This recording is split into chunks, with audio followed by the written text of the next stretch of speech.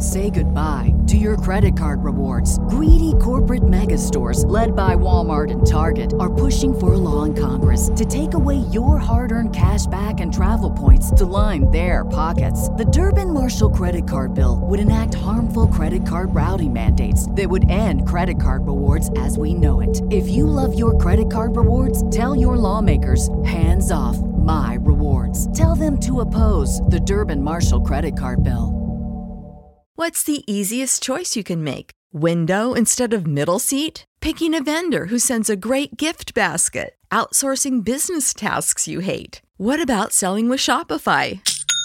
Whether you're selling a little or a lot, Shopify helps you do your thing, however you cha-ching. Shopify is the global commerce platform that helps you sell at every stage of your business. From the launch your online shop stage to the first real-life store stage, all the way to the did we just hit 1 million orders stage. Shopify's there to help you grow. Whether you're selling scented soap or offering outdoor outfits, Shopify helps you sell. Wherever and whatever you're selling, Shopify's got you covered. Sign up for a $1 per month trial period at shopify.com/try. Go to shopify.com/try now to grow your business, no matter what stage you're in. Shopify.com/try.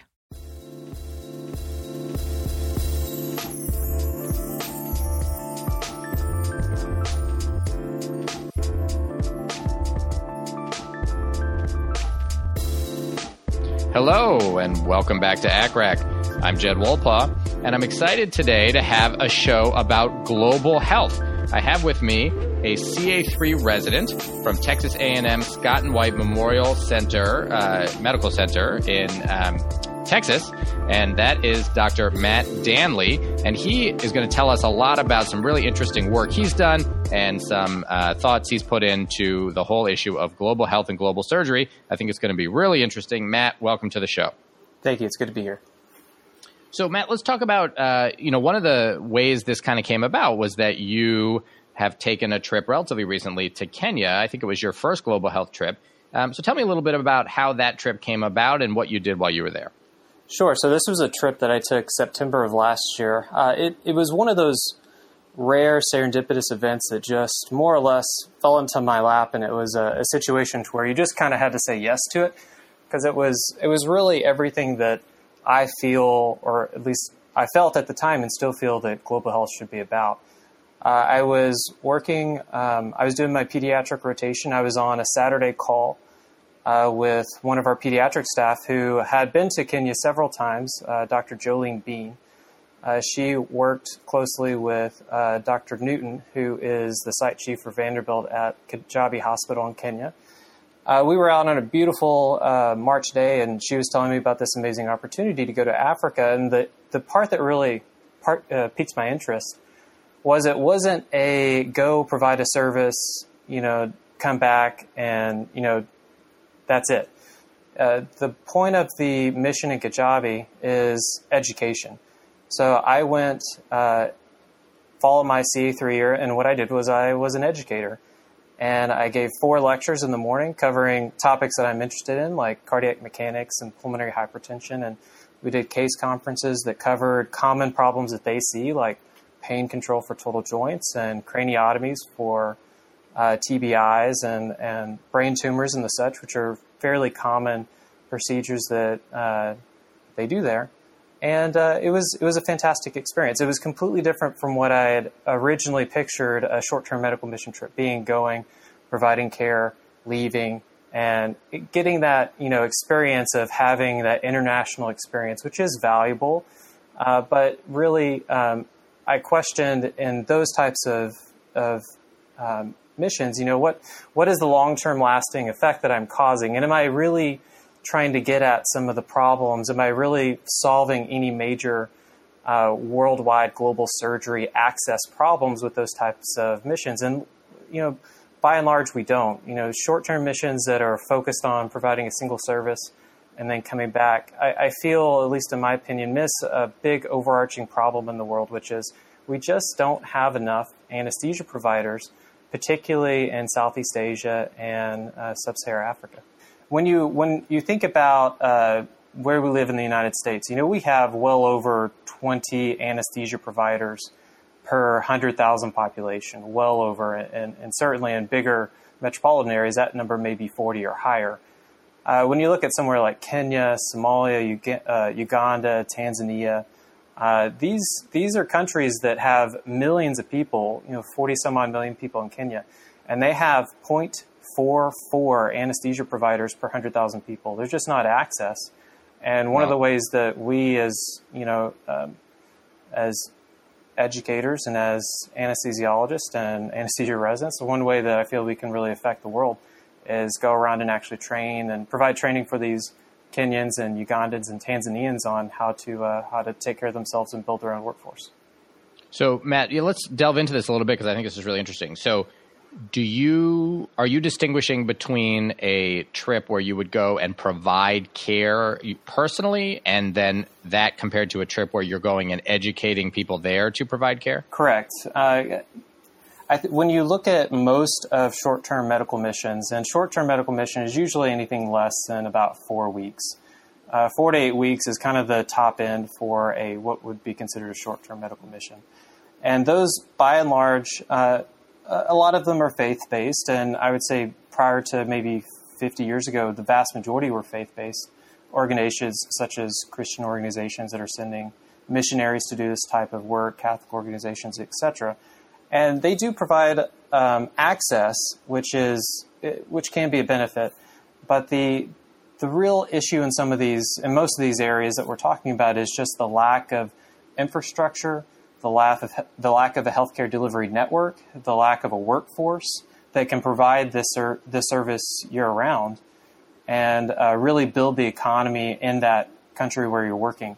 So I always had a bit of a reservation about just going and providing a service. I think there is some value there, but for me, the economics, I just couldn't make it make sense in my head about why it was okay for me to go and provide a service where most of those services are kind of output-based. We want to go and raise X number of dollars, provide X number of surgeries, and really it's kind of a tertiary goal or maybe not even goal at all, of actual data collection and following the outcomes and how we're affecting the local economies, which is just not really that well known.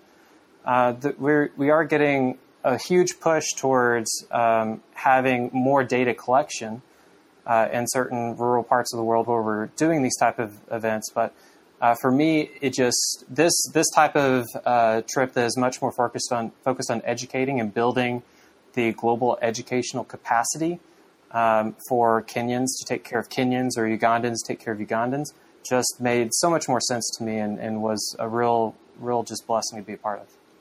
Yeah, that sounds like a great opportunity. So I want to tell me a little more, because I think some people out there are going to say, okay, I absolutely get that going and teaching people to provide care for their own people is a great thing to do. But if I want to go and do 2 weeks of, surgeries, that wouldn't have been done if I hadn't gone, isn't that good for those people who got the surgeries?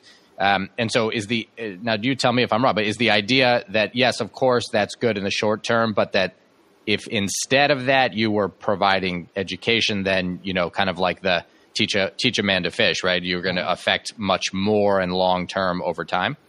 I think if you talk to, it's my opinion, I think if you talk to people that, physicians that are, make a passion, a lifelong career out of this, that most of them would say, it really requires long-term commitments. And to instill real lasting change, that requires significant investment. If you're a resident, you want to go, or you're staff and you want to go to Haiti and provide anesthesia for surgery, and there's no other anesthetic providers there, then of course you're increasing access. But are we really changing the underlying fundamental problem in that country for a lack of access to care? And I think as long as you approach missions and with that mindset that I'm going to go and provide the service, but I, as a auditor of what I'm doing, want to make sure that if we're doing surgery, there's proper follow-up, and it's not just day 1 through 3 follow-up. It's how are you doing 3 months out, or how are you doing 2 weeks out? And sometimes that's really hard because these are very transient patient populations, and it's hard to really gather that data. And if you're an NGO and trying to fundraise to go and provide surgeries, you're probably not going to fundraise a lot to actually perform data collection, at least long-term data collection on these transient patient populations. So it's an inherent difficulty in the short-term medical mission mindset of trying to have long-term data and outcomes data, and really changing the mindset to we need to be an output, generating organizations to we need to focus on outcomes. Which is the whole point of education, that long-term commitment. Yeah, that makes a lot of sense. So tell me a little more about the trip. What were some of the things that surprised you? This was your first global trip, I think, right? So were there things that you saw or learned about that you hadn't anticipated? I was immensely surprised and impressed by the culture in Kenya. The great aspect about Kenya is it was an English colony until into the 20th century. So everybody speaks English as the language of business. They speak Swahili as conversational language, and then they have tribal tongues. But every person I walked by in the operating room or in the theater when I was walking around helping out stopped, asked who I was, asked how long I was there. When I told them I was going to be here for 2.5 weeks, they say, "Oh, it's not long enough. You should stay longer. We're glad you're here. Thank you for being here."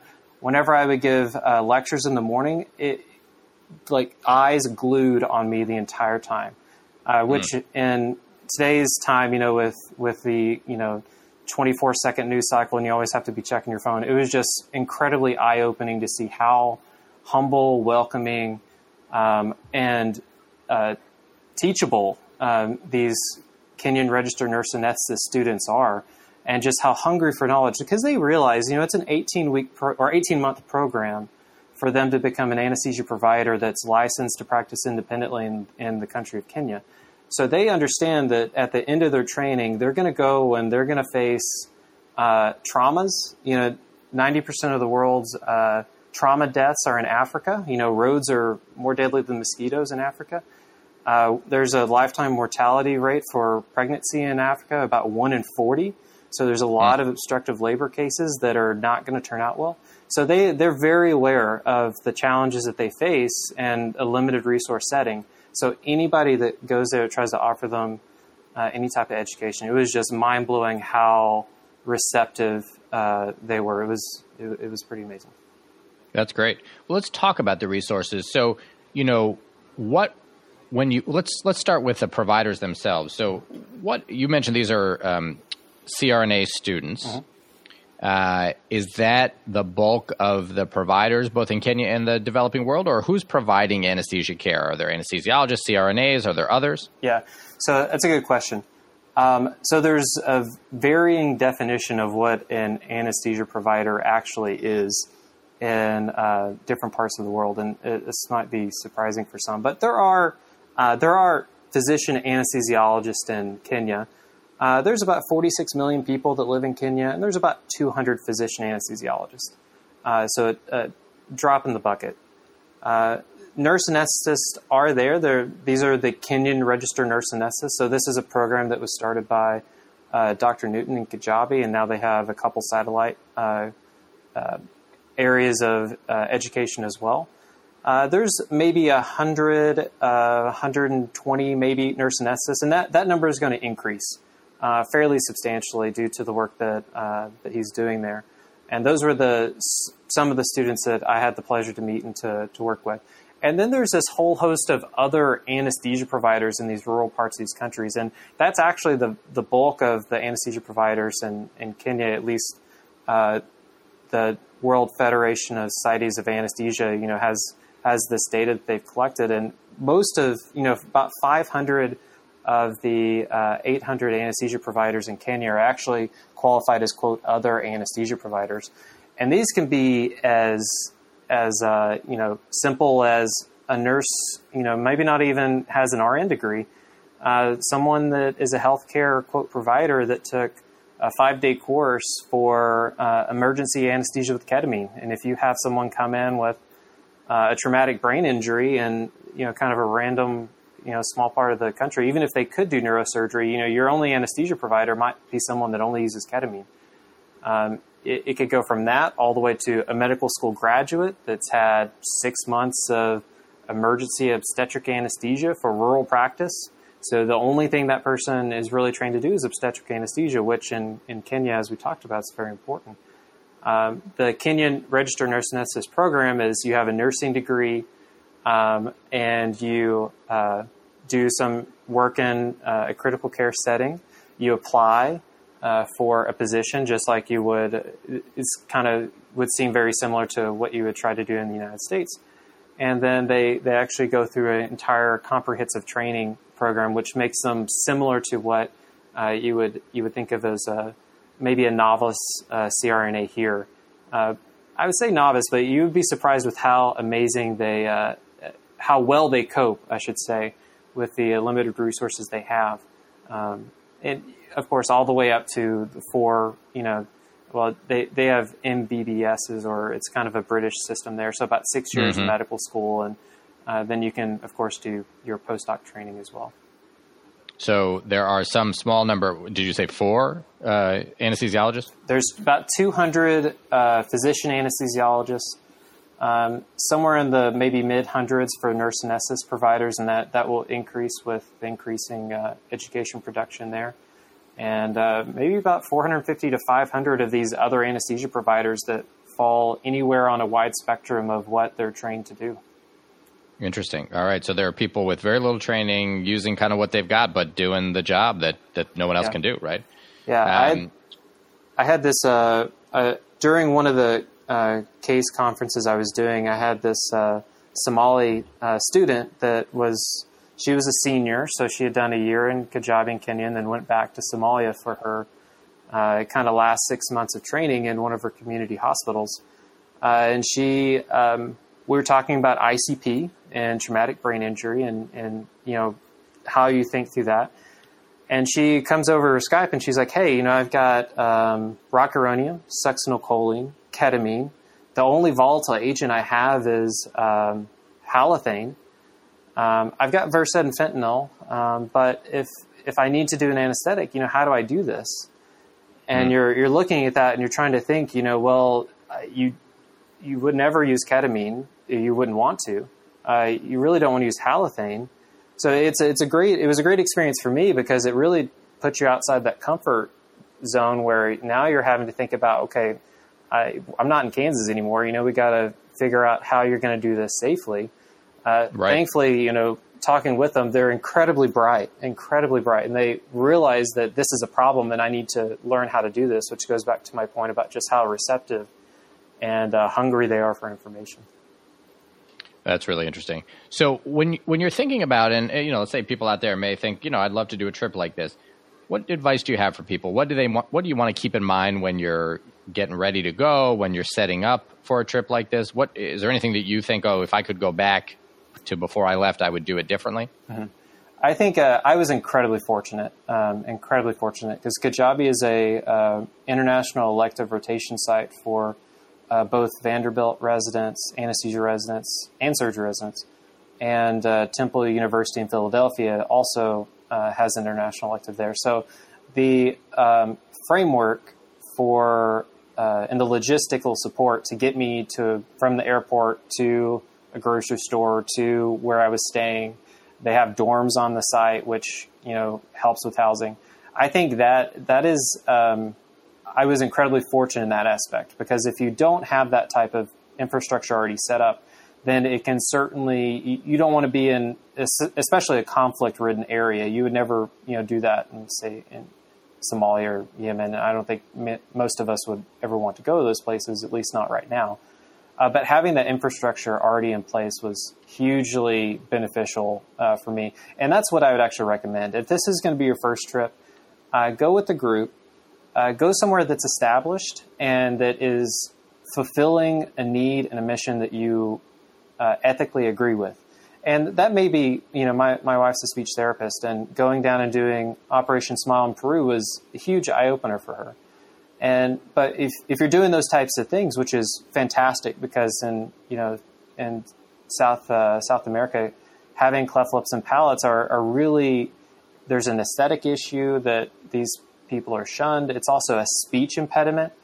And when you go, realize that one of the most important things to do is, even though you're providing the service, and you need to be cognizant about what it's doing to the local economy and how to provide appropriate follow-up for those patients, but also understand what the patient wants to get out of it. In many parts of South America, the aesthetics isn't the primary concern. The primary concern is I need to be able to talk. So I want my speech to be more fluent. So if you go on a trip and you're providing, say you're an ENT, or you go with ENTs to do these cleft lip and palate repairs, or plastic surgeons, realize that if the main goal of the patient that you're providing that care for is to be able to talk, and you don't have a speech therapist there that can help provide that therapy post-operatively, then you're providing a service, but the patient isn't benefiting to the point where they want to be, benefiting. And we should be cognizant of that we're going to provide these services, but we also want to make sure that the patient, just like if you're in Maryland, the service that you're providing, you want the patient to get their goal about undergoing a surgical procedure and having the postoperative pain to deal with. So making sure that we're actually addressing the patient's need is an important aspect whenever you're deciding, where to go and which trips to take. Right. And you mentioned Operation Smile. There's also Operation Rainbow, Doctors Without Borders. There's a variety of these well-known groups. Yes. Do you recommend people look into those if they're looking? I certainly haven't looked through all of them, and I don't have one in particular. I elected not, since there was such great infrastructure already set up for Kajabi, I elected not to go through any sponsoring entity, and went just with Dr. Bean and kind of did everything by myself with a huge amount of support from the hospital staff there at Kajabi. But Samaritan's Purse was one that was fairly common, at least at that institution. It's a faith-based organization that has placed longer-term missionaries there. I believe there's a family practice doctor there and an ENT surgeon. The family practice doctor, I believe, was from Waco, and the ENT from Detroit. And they were both there on 2-year-long missions. And I believe they were both sponsored by faith-based organizations like Samaritan's Purse. So you certainly, even if you didn't want to go and do, that long of a trip, sponsoring those institutions by donations or, supply donations or things like that can be beneficial as well, because you're helping support a long-term missionary that is there that's going to provide follow-up for years. And there are ENT residents that rotate at that hospital that are being trained by American surgeons, which is, again, building that global workforce for good. Right. That sounds great.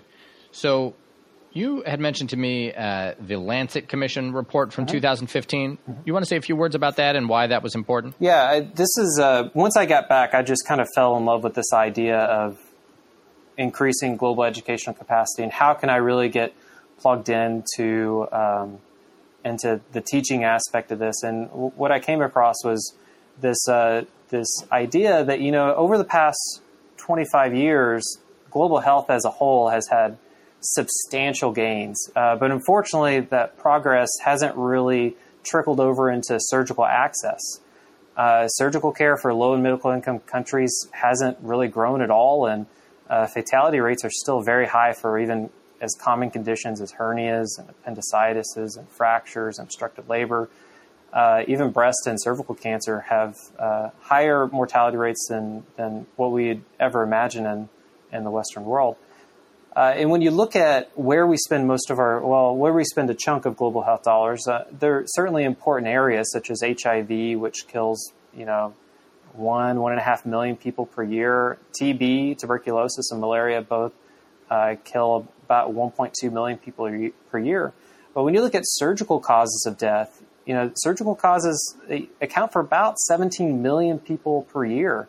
And that's an area in which, it seems expensive. And I think that's the main barrier whenever I talk to people about surgical care. It's like, well, yeah, but you need a hospital. You need anesthesia providers. You need nursing care. And there are definitely needs to provide safe surgical care, including equipment and supplies. Kajabi, a lot of the supplies is reused. The LMAs get washed and sanitized. The circuits get washed and sanitized. So there is certainly a need there. You need to have sterilization capacity so that you can, what equipment you have to provide, these, bellwether procedures, as they call it, laparotomies, C-sections, and treatments for open fractures. You have to be able to sterilize them. You have to have a blood supply. How do you do a blood bank in rural Ethiopia? There's definitely problems with some aspects of these, but you can have access without all of the needs, but the needs are certainly real.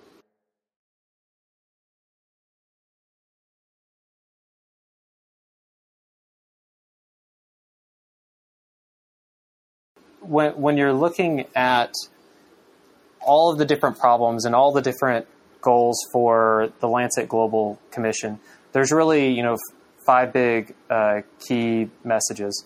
There's about 5 billion people in the world that don't have access to safe, affordable surgical care. And the big problem is safe and affordable access. We need about 143 million additional surgical procedures per year, and about 33 million individuals will face catastrophic health expenditure due to payment.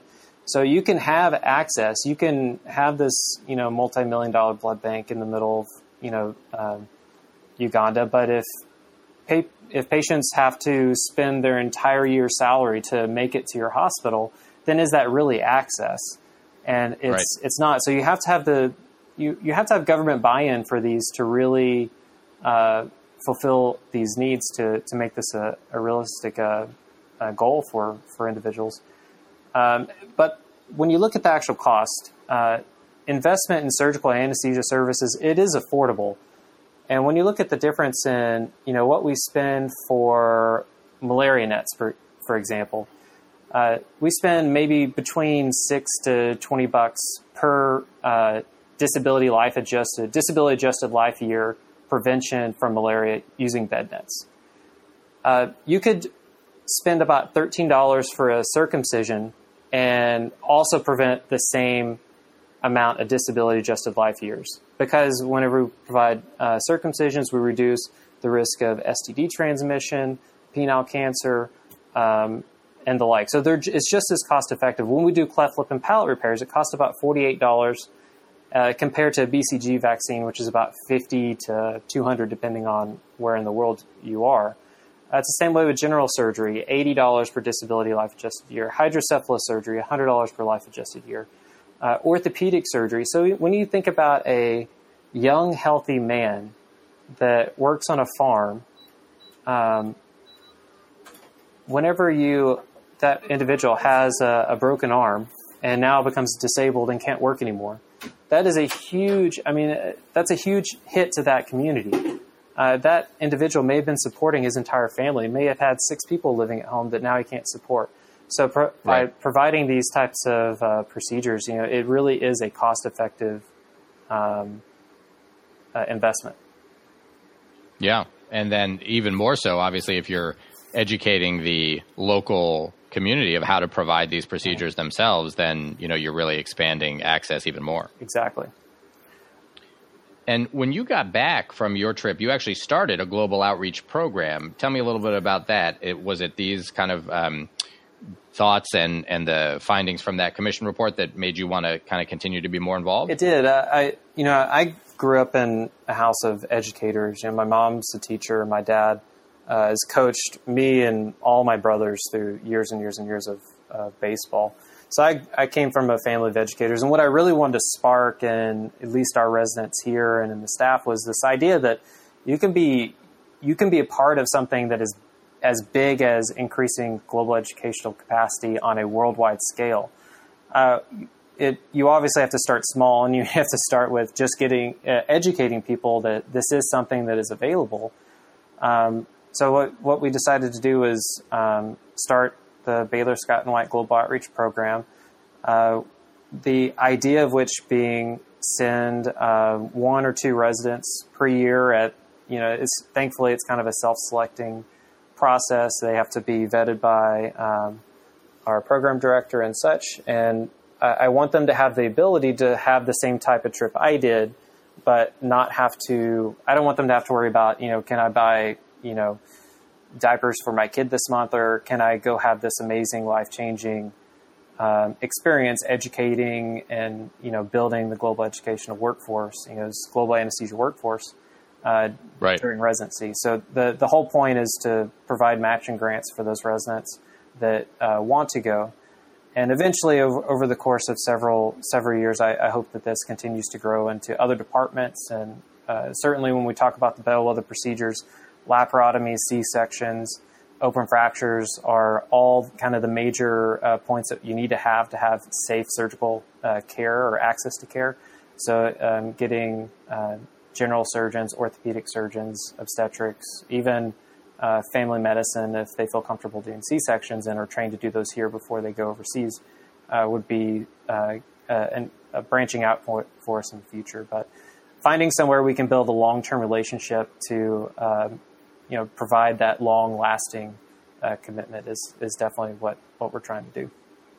Yeah, that's fantastic. And where are you doing the fundraising? How are you coming up with the money to give these matching grants? That's a great question. I've had significant support from the staff here that have really decided that they want to make this a priority.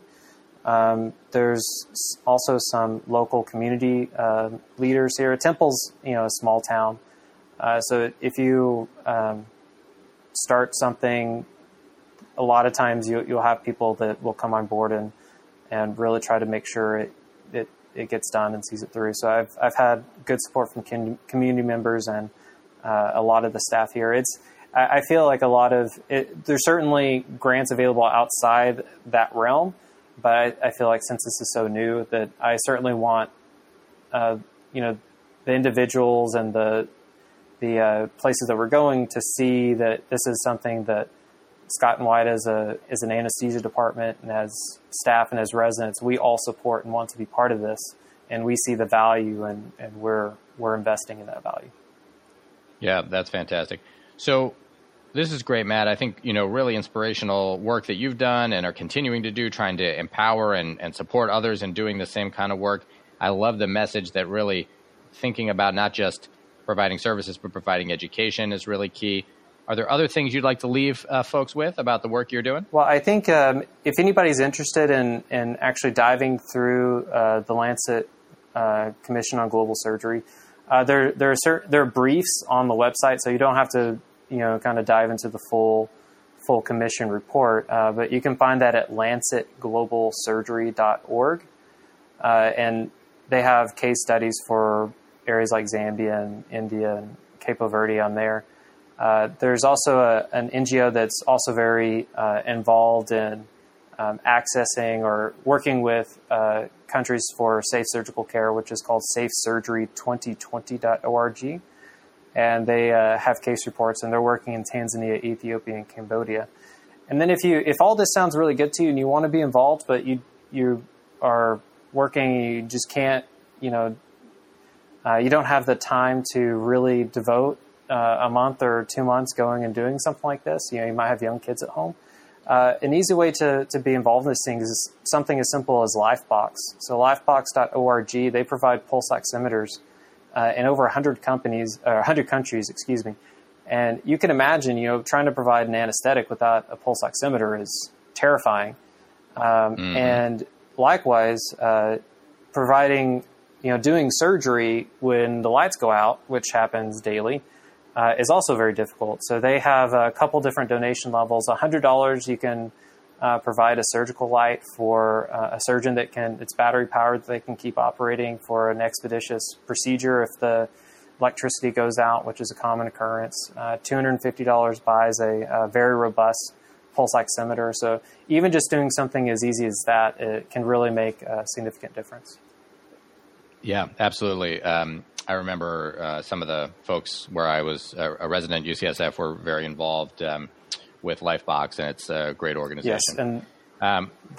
Yes, and I was just going to say I have immense respect for everyone at UCSF. They put on, them and Dr. Newton, and they put on a great kind of global health, global surgery symposium type of a thing at ASA this past year. So if you are interested in learning more about this, and after you dive into this, there's always global health lectures and panels at the ASA every year, which at least they have in the past couple of years. So hopefully that keeps going and only continues to grow in the future. So that's another way you can get involved.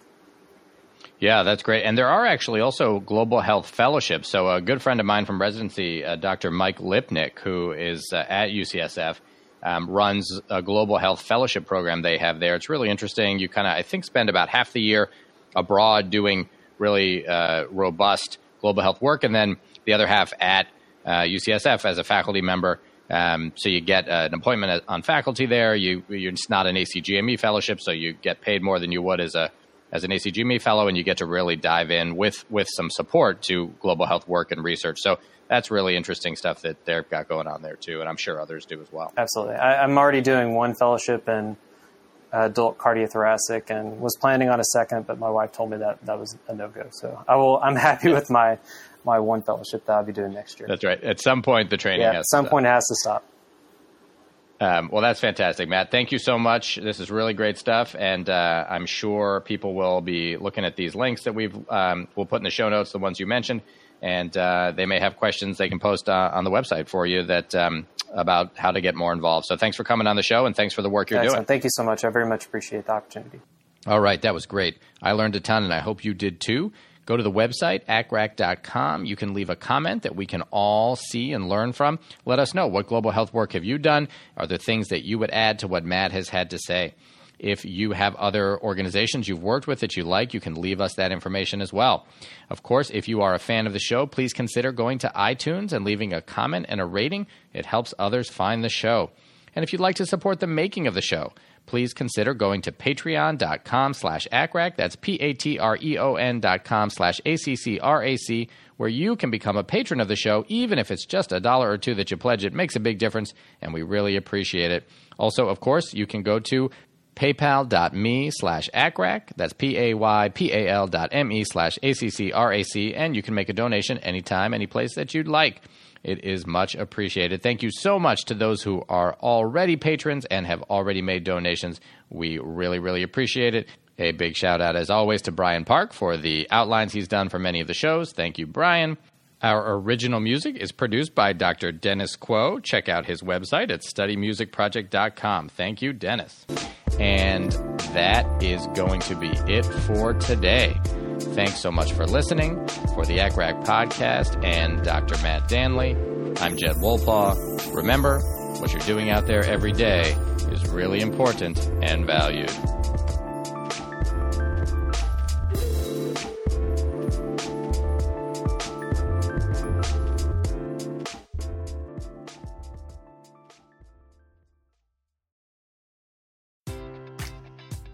Enjoy all your favorite sports like never before at BetMGM. Sign up using code CHAMPION and receive up to $1,500 back in bonus bets if you don't win your first bet. When you register with BetMGM, you'll get instant access to a variety of parlay selection features, live betting options, and the best daily promotions in the business. And with BetMGM at your fingertips, every play and every game matters more than ever. Remember to use code CHAMPION and receive up to $1,500 back in bonus bets if you don't win your first bet. Place your money line, prop, or parlay bets with the king of sportsbooks today. BetMGM and GameSense remind you to play responsibly. See BetMGM.com for terms. 21 plus only. Virginia only.